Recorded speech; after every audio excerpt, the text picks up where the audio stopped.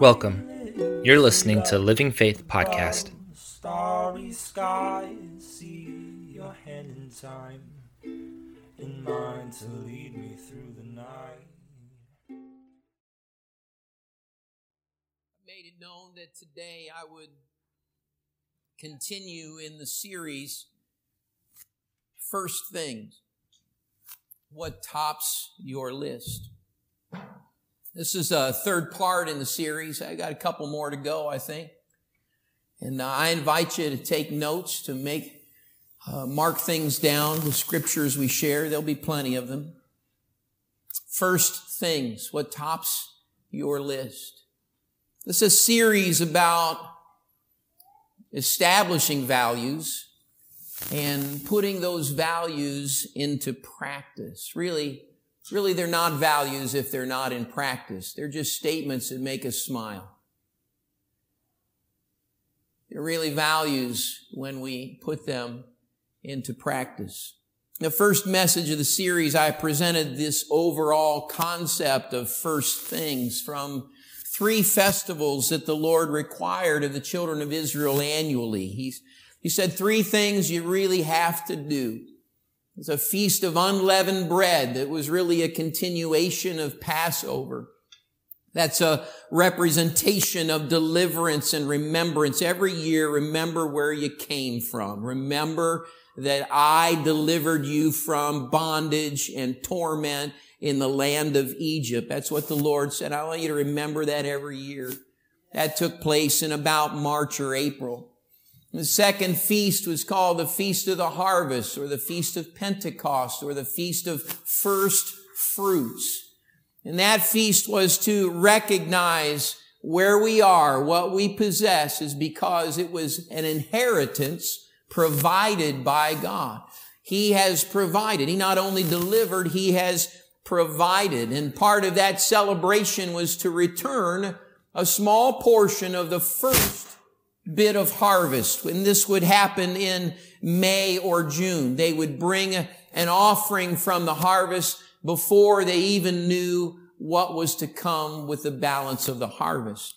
And then that happened in May or June. The third one would be the Feast of Ingathering, the Feast of Divine Blessing, where all of the crops throughout the season of farming, everything's been harvested, all the fields are now bare, everything's come into the barns, and the divine blessing and multiplication, look what the Lord has done, the celebration of that fact. So these feasts work in progression. They work in progression.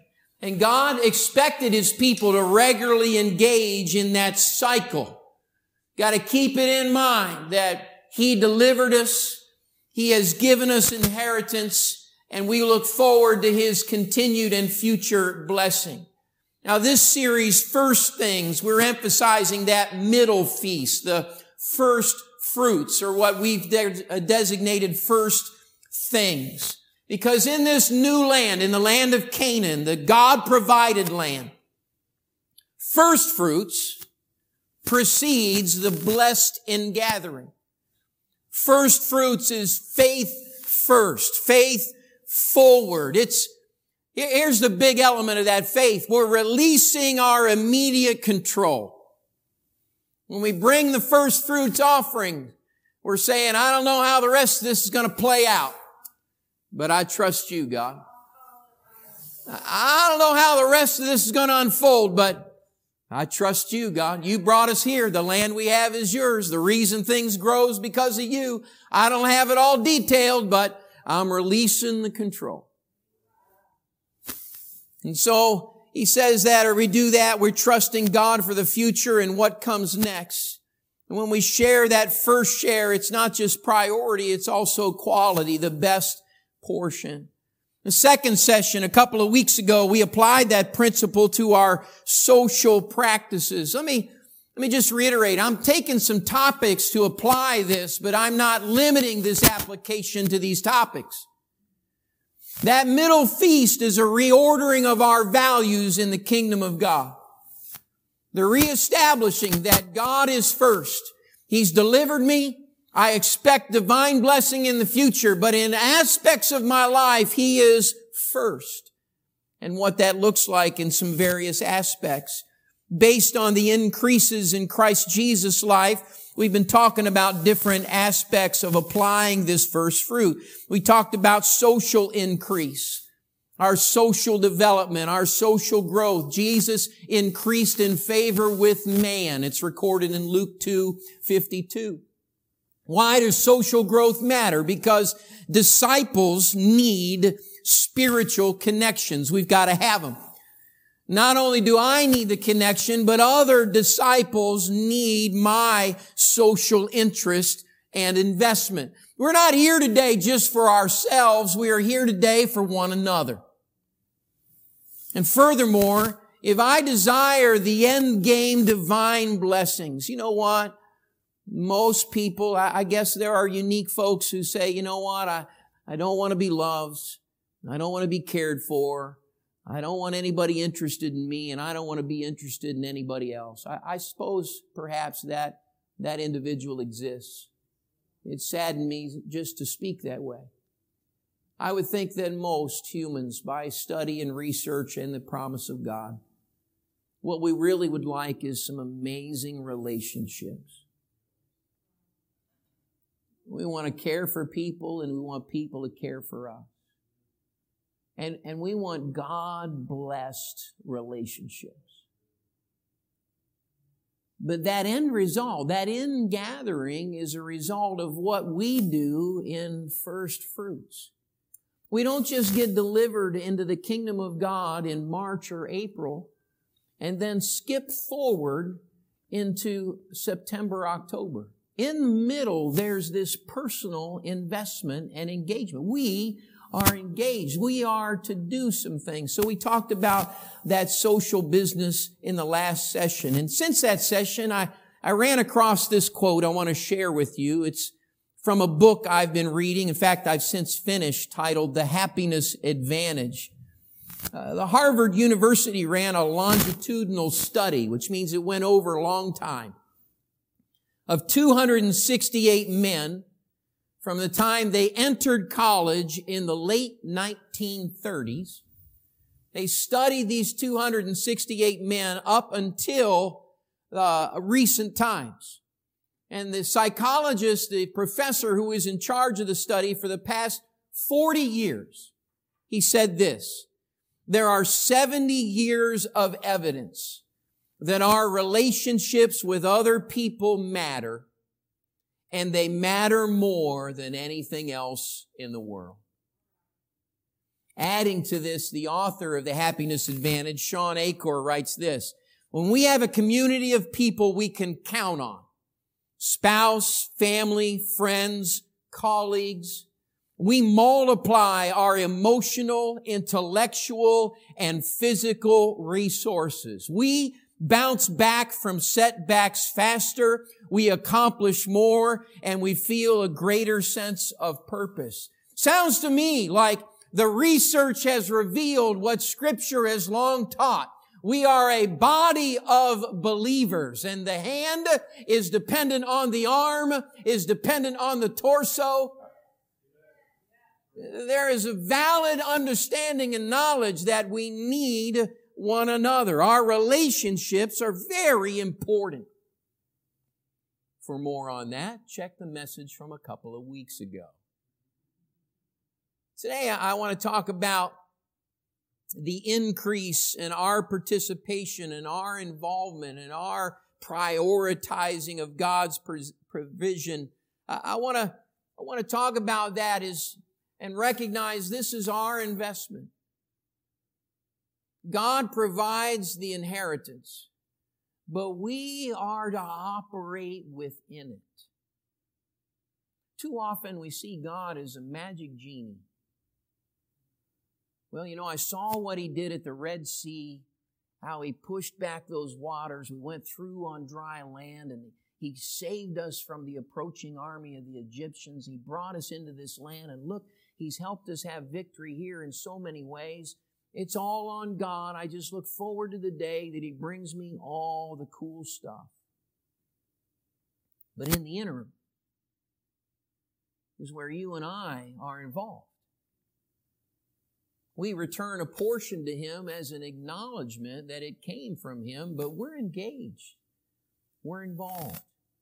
We're operating. As it is in our social connections, God just doesn't give us the incredible connection of wonderful relationships. We're involved. We're involved. And the same is true when we think about further things from Luke 2:52. If you'll bring that scripture up, let me show you here. I just think this first fruit encapsulates Christian development. Christian discipleship is humanity's ultimate development program. As a fellow human, look what happened in Jesus' life. Jesus increased in wisdom and stature and in favor with God and men. Jesus increased. It seems to me that if He increased, it's fitting for us to increase. If He developed and grew, then it would be fitting for you and I to do the same. From that same book I mentioned earlier, an interesting university study. Researchers often at universities will pay students to be involved in their studies, and there's some hilarious things that take place. One of the things they did is they paid students, 27 of them, to play the video game Tetris for multiple hours for 3 days straight. All you're to do for hour upon hour upon hour upon hour for 3 full days is to play the video game Tetris. Anybody have Tetris on their phone here today? Yeah, there you go. It's a simple game. You got 4 kinds of shapes. They fall from the top of the screen. A player can rotate them until they come together. Before they hit the bottom, you get them all aligned in a row. They'll disappear before they hit the bottom. And that's what the object of the game is. For days, listen to this, after 3 days of that, hours and hours of playing Tetris, for days after the study, literally some of those participants could not stop dreaming about shapes falling from the sky. Others could not stop seeing shapes everywhere. One man speaks about going to the gym and running laps around the gym, and he's looking at the blocks and the shapes in the wall and wondering how he could turn them so they would fall and be at the bottom while he's running laps at the gym. Quite simply, they couldn't stop seeing their world as if it was made up of sequence of Tetris blocks. What happened there? Well, they've done research, and it stems from this normal physical process that repeated playing triggers in brains. They become stuck on something they've determined is called a cognitive after-image. When we do things repeatedly, when we engage ourselves wholeheartedly, science has finally figured out some things in our brains where our brains create what's called these neural pathways. And we get from point A to point B faster because these neurons have connected together when we train those things. All the things we do by habit are because our brains have formed these pathways. And that's not just a vision problem. These students and participants who kept seeing things falling, all of that playing changed the wiring of their brain. Follow-up studies following that consistent play was creating these new connections that affected the way they viewed real life situations. And that's the way our brains act. Here, and I quote, "Our brains very easily get stuck in patterns of viewing the world, some more beneficial than others." Our brains get stuck in patterns, some more beneficial than others. Now, you know what? I've searched the scriptures about our minds, about our thoughts, and the scripture is very candid about the power of our thoughts.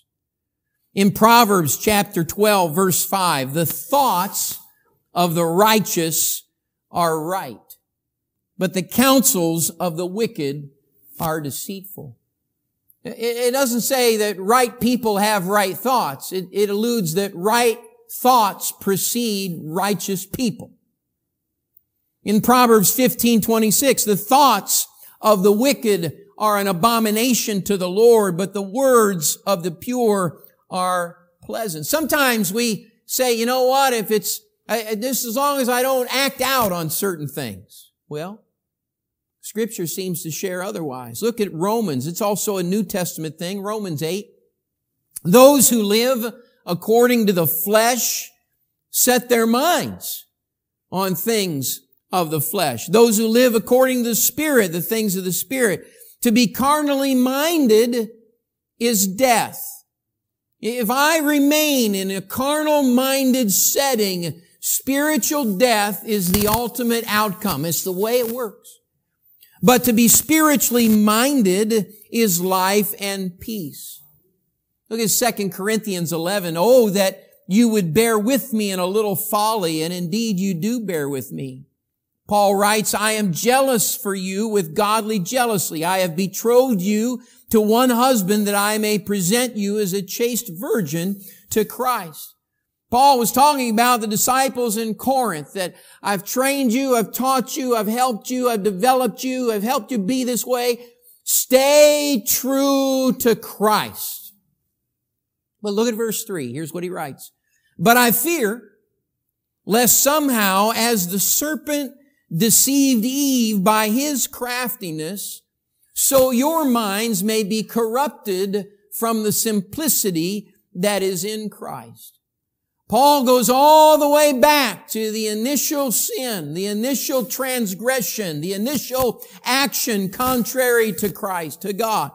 And he says, what happened was the serpent corrupted her mind. She was deceived in her thoughts. She was pure, right relationship, evening walks with the Creator. And yet, the serpent, in his craftiness, affected her mind. And so likewise, Paul warns of the danger of allowing our minds to be deceived and corrupted and changed. He spoke to the Philippians on the subject as well. Philippians 3, verse 18, many walk, of whom I have told you often, and now tell you even weeping, that they are the enemies of the cross of Christ, whose end is destruction, whose God is their belly, and whose glory is in their shame, who set their mind on earthly things. I'm reminded of the oft-repeated phrase. I heard it decades ago. I found it looking up and searching. It's credited to Stephen Covey in his 7 Habits. Sow a thought, reap an action. Sow an action, reap a habit.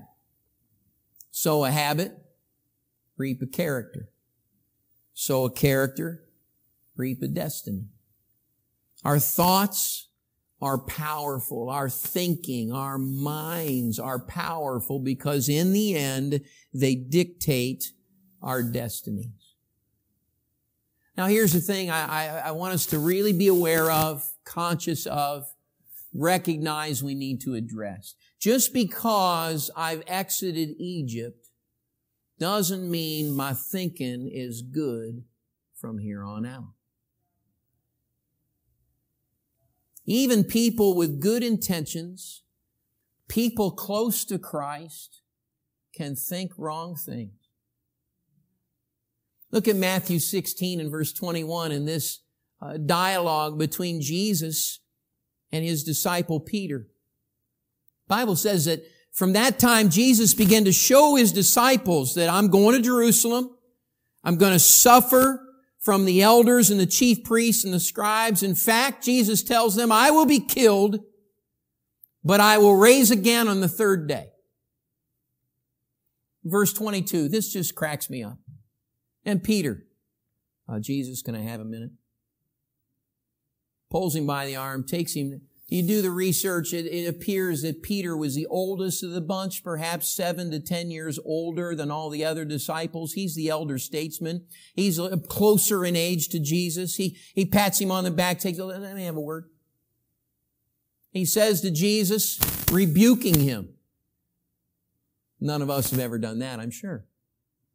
Rebuking him. Far be it from you, Lord, this shall not happen to you. And Jesus in verse 23 turns and says to Peter, get behind me, Satan. You're an offense to me. You're not mindful of the things of God, but the things of men. You're not thinking God thoughts right now, Peter.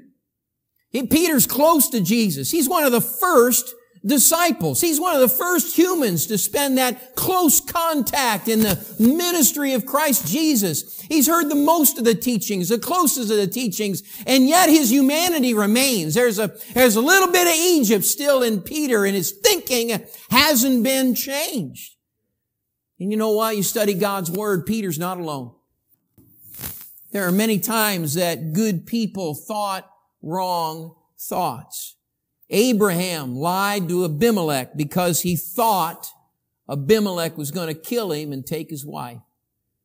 Abraham's son Isaac did the same thing, lied because he thought he would be killed when someone would take his wife. Hannah was praying inaudibly.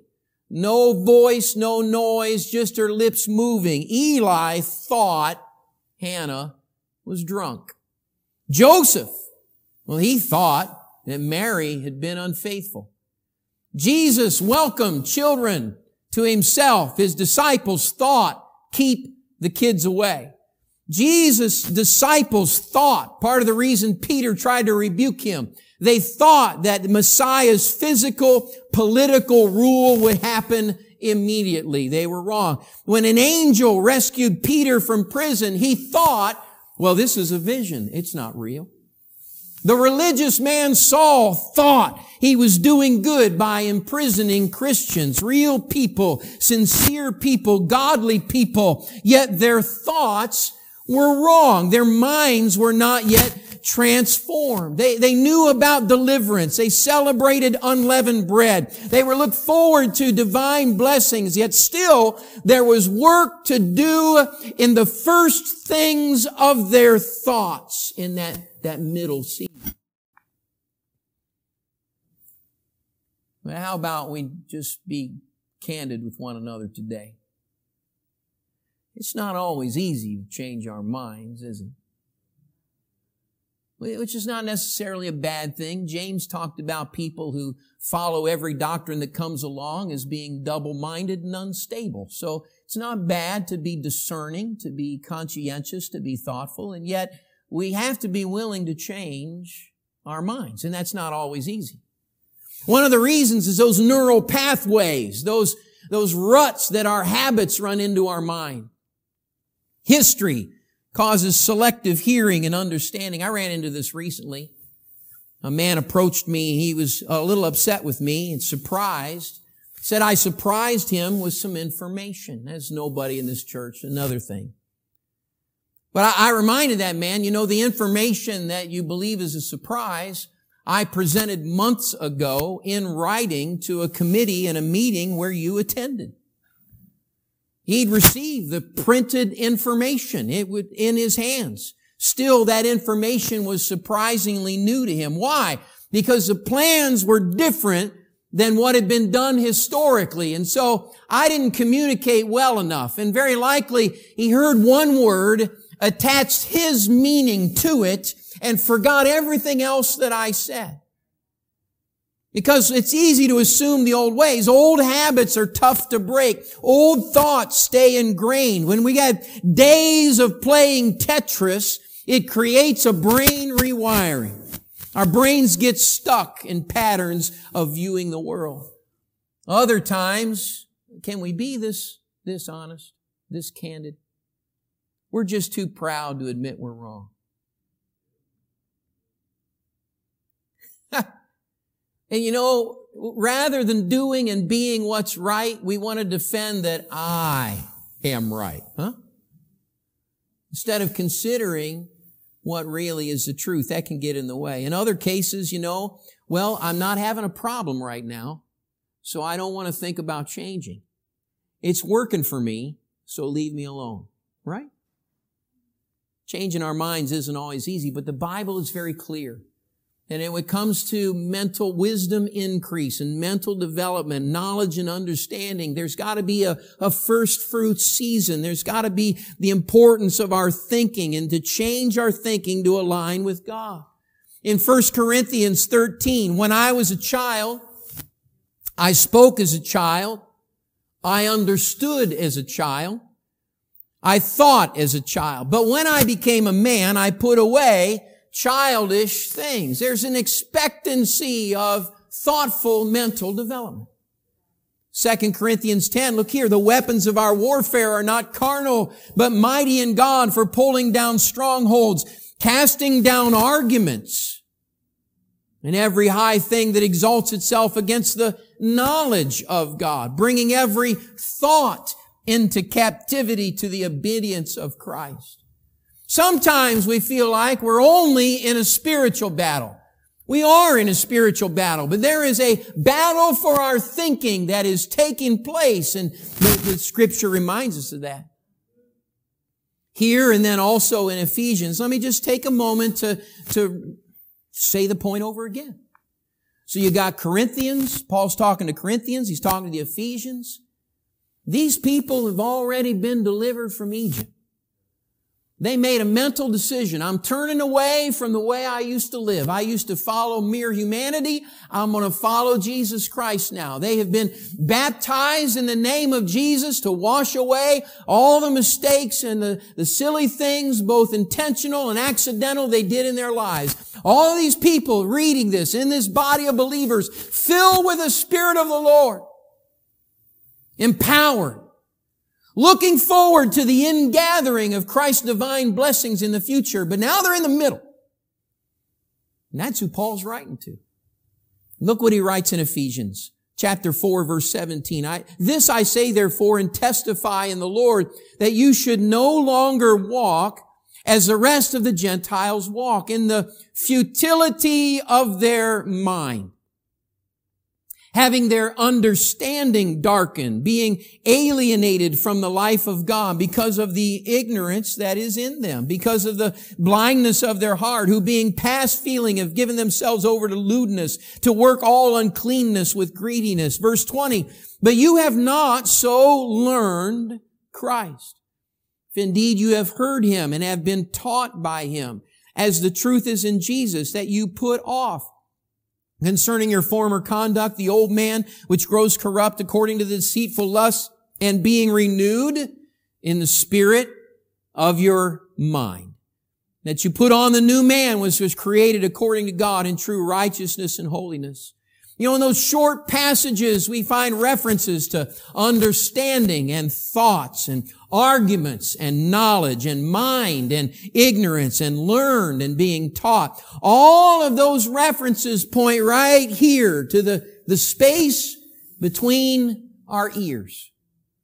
Carnal minds, ordinary human thinking that's not surrendered to the law of God. Egyptian thought and mindset is not sufficient for Canaan land living. And there are times, we must admit, it's challenging to change our minds. But if I'm going to succeed in following Jesus Christ, I've got to allow the first fruits to develop in my mind how to be what He wants me to be. Now, wait a minute, Pastor. You're talking about first things. We've been focused on the feasts. How does all of this stuff connect to that? You know, learning His ways precedes living faith daily. Let me take you to the words of Jesus. Jesus said in Matthew 22:37, you shall love the Lord your God with all your heart, with all your soul, and with all your mind. You should love the Lord your God with all your heart, with all your soul, and with all your mind. Love the Lord your God with all your mind. You know, when I first just think about love, I don't think about love in the mind. Loving Him with all your heart, with all your soul, that seems to be emotional and relational and social, and that's the easiest one to grasp. But to love God with all my mind, What's that all about? How do I love the Lord with all my mind? Well, the Bible reveals that love is a choice. Love is an action, biblical love. It's more than an emotion. And any here that have enjoyed lasting relationships, we know this to be true. I proposed to my sweet wife because as a young adult, there were feelings of love. But over the years, we each continually make loving choices and we choose loving actions in order to maintain those loving feelings. Love's a lot more than emotion. So I asked this question and just think for a minute, ponder, write down a few questions. What choices, what actions in my life reflect loving God with my mind? What am I doing that reflects that? How am I accomplishing to love God with my mind? And over the past week, if we consider our thought lives, the things that dominated our thinking, the things that went into and came out of our minds, do they reflect loving God? And to what degree? And my mental habits, are they increasing my God awareness and my God appreciation? Am I practicing first things in my thought life? How do I love God with quality thinking and priority thinking? What are my commitments every week, every day to a renewed mind in Christ? I have to ask myself this, perhaps you've done the same. When am I most mentally alert and focused and at my sharpest? When am I at my best mentally? Some of you young people are sharp all day long. Get up to my age, it doesn't work that way anymore. I'm sharp at certain times of the day and I fade at other times of the day. Well, I think about when I'm sharpest, when I'm on my best mental game. How much of that time am I offering to Christ? Am I giving Him a portion of my best, of my quality and my thought life to Christ Jesus? With those questions in mind, we might ask, what can I do to get to the place where I've got good, solid, positive responses to questions like that? What could I be doing? What might I do to make that transition? Because candidly, it's a period of time. It's May and June. The feast ends in April, March and April. You got May, June, July, August, before September and October hit. You follow me with the feast? There's a progression of making things first and bringing them to the forefront. Here's something we can do. We can pray for evaluation and direction. We can pray for spirit revelation of our thoughts. Look at Psalm 26:2. Psalm 26:2, the psalmist shares, "Examine me, O Lord, and prove me. Try my mind." Try my mind. That's inviting a God evaluation. Lord, is this thinking right in your eyes? Look at John 16:13. However, when He, the Spirit of truth, Jesus speaking, talking about the Holy Spirit to indwell humanity, when He, the Spirit of truth, has come, He will guide you into all truth. He will guide you into all truth. First of all, if I've not been filled with the Spirit, I need to receive that heavenly gift into my life. And having received it, I need to look to it. I need to depend on it. I need to trust in it. Welcoming the Spirit's direction, permitting the guidance that is promised. I will challenge us again in our prayers, beyond praying for healing when I need it, beyond praying for solving my problems when I'm in a bind, beyond praying, give me more strength, Lord, more spiritual inspiration. Lord, will you jack up the goosebumps a bit? All valid prayers. But beyond praying that, saying, Lord, here's my thoughts. Give me an evaluation. Help me to see what's good and not good, what's pleasing and not good. Lord, here's my thoughts. Guide me. According to first fruits and that principle, this would be our priority. This would be the starting point. Can I share with us? Too often we use Egyptian thinking and we just talk to God after we've screwed things up. But first fruits, when the decision becomes necessary, when the situation presents itself, when I recognize this needs to have some God input, before I decide, before I go down a line of thinking, before I go down a process, before I make declarations to my family, I take that thought process to God and I say, Lord, try my mind. Lord, I trust your Spirit to lead and to guide me. Help me to see what you would have me to do. Welcoming that evaluation and guidance. Wise choices, godly thinking starts with first things kind of prayer. We can turn to the Word of God. Hebrews 4:12 says the Word of God is living and powerful, a discerner of the thoughts and the intents of the heart. Right here. Right here. Right here. Right here. I have a hard time reading the Bible. Listen to it. I have a hard time listening to the Bible. I'm sorry, but you'll never grow. Right here. Gotta be in here. I love the way pastor and scholar Tim Keller writes about the Bible. He says, the Bible is the primary means by which God presents Himself to us in such a way that we can know Him and remain in a faithful relationship with Him. If God is a source of life, then His Word will give life. If God is wholly truthful, then the Word cannot err. If God is glorious, the Bible is a treasure. And perhaps this is my favorite of his quotes on the Scripture. Contemporary people tend to examine the Bible looking for things they can't accept. But Christians reverse that. We allow the Bible to examine us looking for things that God can't accept. Disciples examine the Bible looking for things in us that God can't accept. That's what separates us in the land of Canaan from the land of Egypt.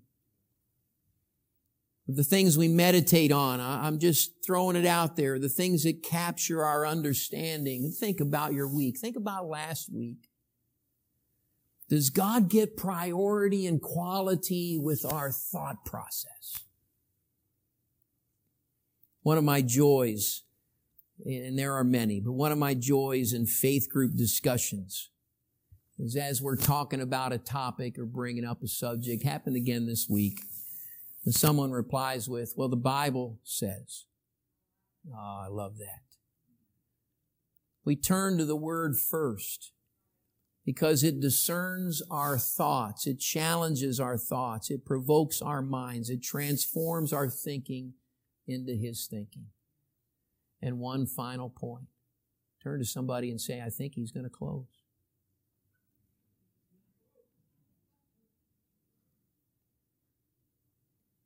What about the other human knowledge in our lives?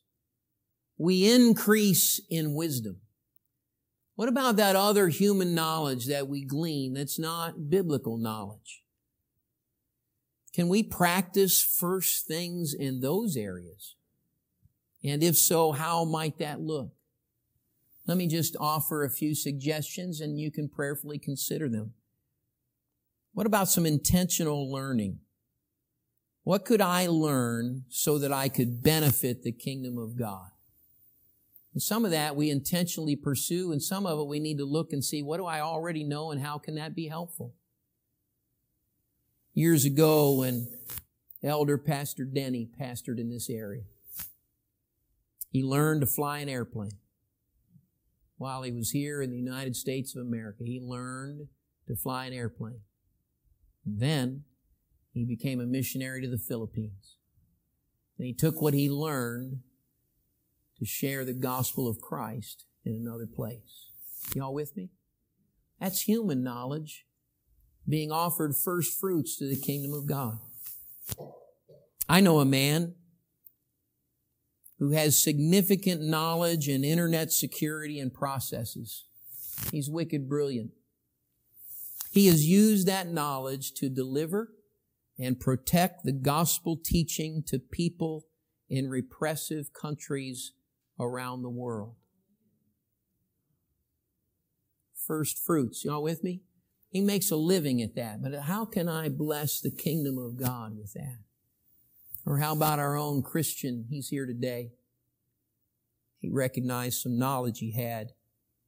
Audio production, social media, along with his interest in podcasts.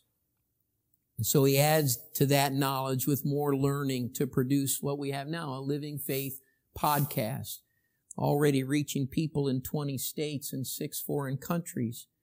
How does that happen? It happens when somebody says, I've been developing in my mind, I've been learning some things, I've been understanding some things, and it blesses me, it blesses my family, it blesses things around me. What can I do to invest first fruit to the kingdom of God? Y'all with me?